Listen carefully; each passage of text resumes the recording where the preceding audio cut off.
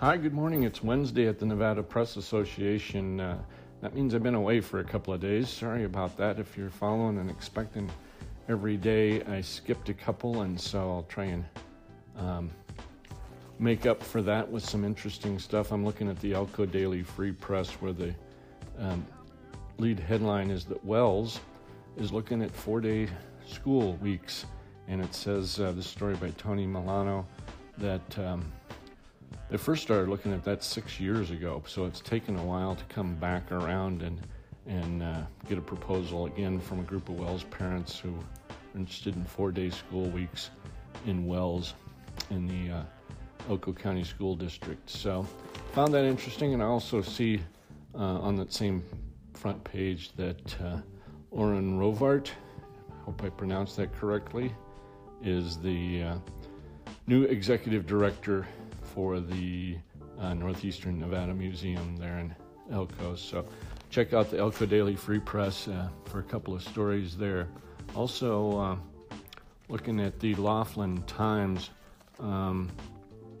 interesting story in there about a couple of things.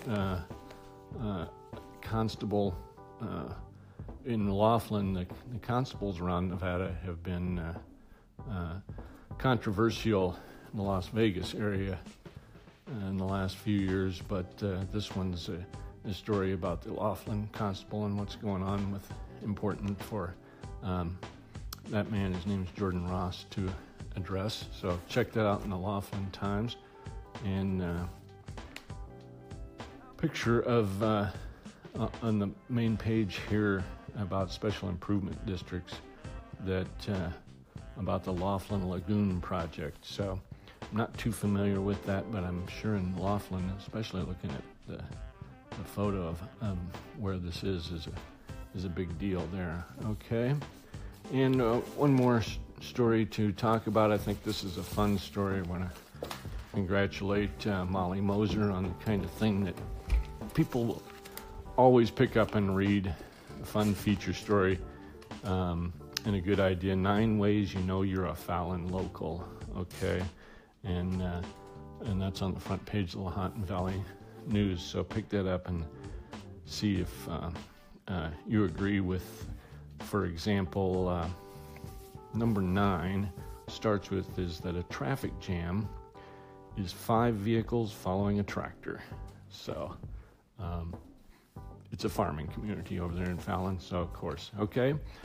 Be back with the Nevada quiz in just a moment.